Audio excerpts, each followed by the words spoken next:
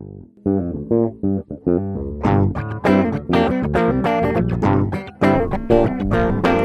everyone, it's Khaki Purdue, the host of Look Both Ways Financial. Thanks for joining today. We are on a mission to help you feel safe, strong, and secure managing your own money. Today's question comes from John. He says, I am a 72-year-old retiree. I have always been told that as you age, you should become more conservative in your asset allocation. One rule of thumb is when you are 50, you should be allocated at least 50% equity and 50% fixed income. I think this is too conservative given our life expectancy increases.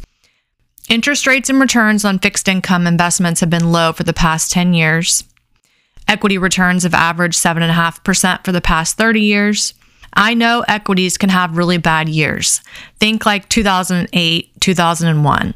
But it seems to me that the old rule of thumb is far too conservative. What are your thoughts? This is from John, a faithful listener. John, thank you for asking such a great question. I think it's important for us to talk about where that rule of thumb comes from. Jack Bogle was the founder of Vanguard, and he advocated really strongly for simple portfolios, especially using low-cost index funds. In his book, The Common Sense on Mutual Funds, Jack talked about investing in bonds and stocks, and his philosophy included holding a percentage of bonds equal to your age. A 40-year-old might hold 60% stocks and 40% bonds. Then at 50, you might hold 50% stocks and 50% bonds, as you have, John, as you mentioned in your question. So that's setting the stage.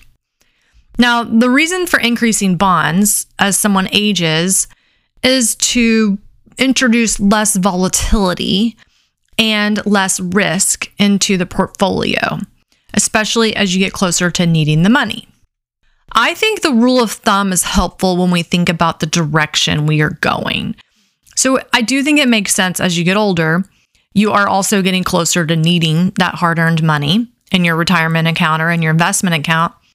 And as you get closer to actually spending the money, it makes sense to increase the bond allocation because it's never fun to have to sell stocks because you need the money and the market is down 25%. That can do a lot of damage to your portfolio. But if we're going to make personal finance truly personal, then the rule of thumb should just be a directional beacon. We need to actually take a closer look at your individual situation. So I view this question as an optimization category. How do I optimize my retirement? And the answer is unique to you, just as you are a unique individual. I'm going to assume that you already have a feasible retirement plan, meaning that the income that you're deriving from all of your sources, including Social Security, pensions, investments, retirement accounts, given your monthly income need, your investment account is sufficient or retirement account is sufficient, and it's feasible to build your needed income from your financial resources. So I always love to give an example here. John, you said you're 72. That means you're already taking Social Security. You may have a pension, but you're not required to take required minimum distributions from an IRA until you turn 73 next year. So that's the stage.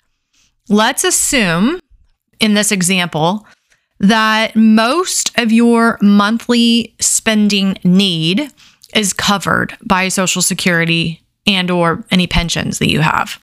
So you only need to pull out $1,500 a month to supplement your income from Social Security and or pensions. Perhaps you have a portfolio, we're going to just make up a number here, of $700,000. So pulling $1,500 a month out of a portfolio of $700,000, that can easily be done without having big problems. And you have a lot of risk capacity in this case. Risk capacity means that if the market takes a huge drop, let's say the market falls 40%, you have the ability to absorb that loss pretty dang easily. You can absorb that loss and you can still continue to pay yourself that $1,500 monthly income on an ongoing basis. So that risk capacity is really important. Let's say that you also, and John, you've told me you already have the risk tolerance to take on the additional risk because you understand and you're okay with market fluctuations. So if you have both the risk tolerance and the risk capacity to take on the additional risk, then it leads into being able to tilt your portfolio higher towards stocks and lower towards bonds. Gets to your point of saying, I think 50-50 is too conservative for me. So that leads to the question, what should the allocation be for you, John, in this example? That's going to be up to you to decide, and there's no magic potion here.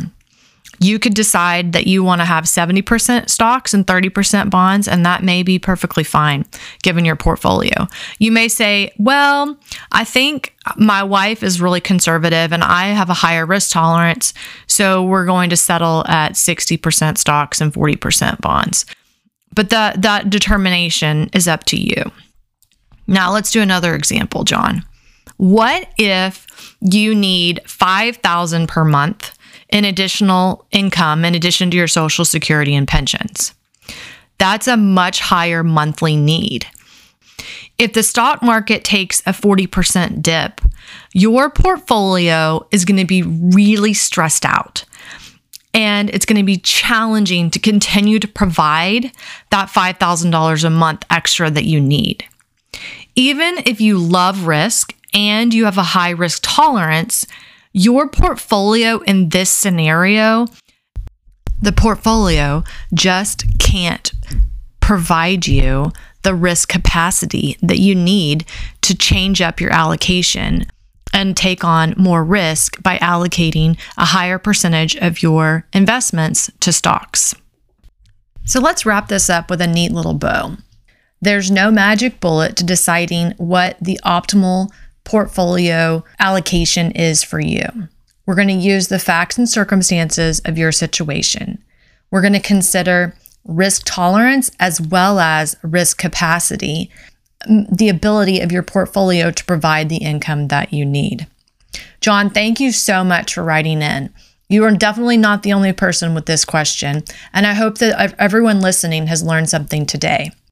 If you find this hot podcast helpful, please send it to a friend. Let's share the love. Our music is composed by Noah Jacobs.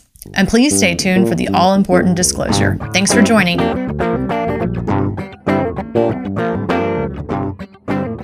Thank you for joining Look Both Ways Financial for this podcast. All content contained in this podcast is for general information only and is not intended to provide specific advice or recommendations for any one individual. All performance references are historical and does not guarantee any future results. All indices are unmanaged and cannot be invested in directly. Make sure you consult with your legal, tax, or financial advisor before making any decisions. Neither Khaki Purdue or Look Both Ways Financial accept any responsibility for any loss which may arise from the use of information in this podcast. Although Khaki Purdue is a CPA, Look Both Ways Financial is not a CPA firm.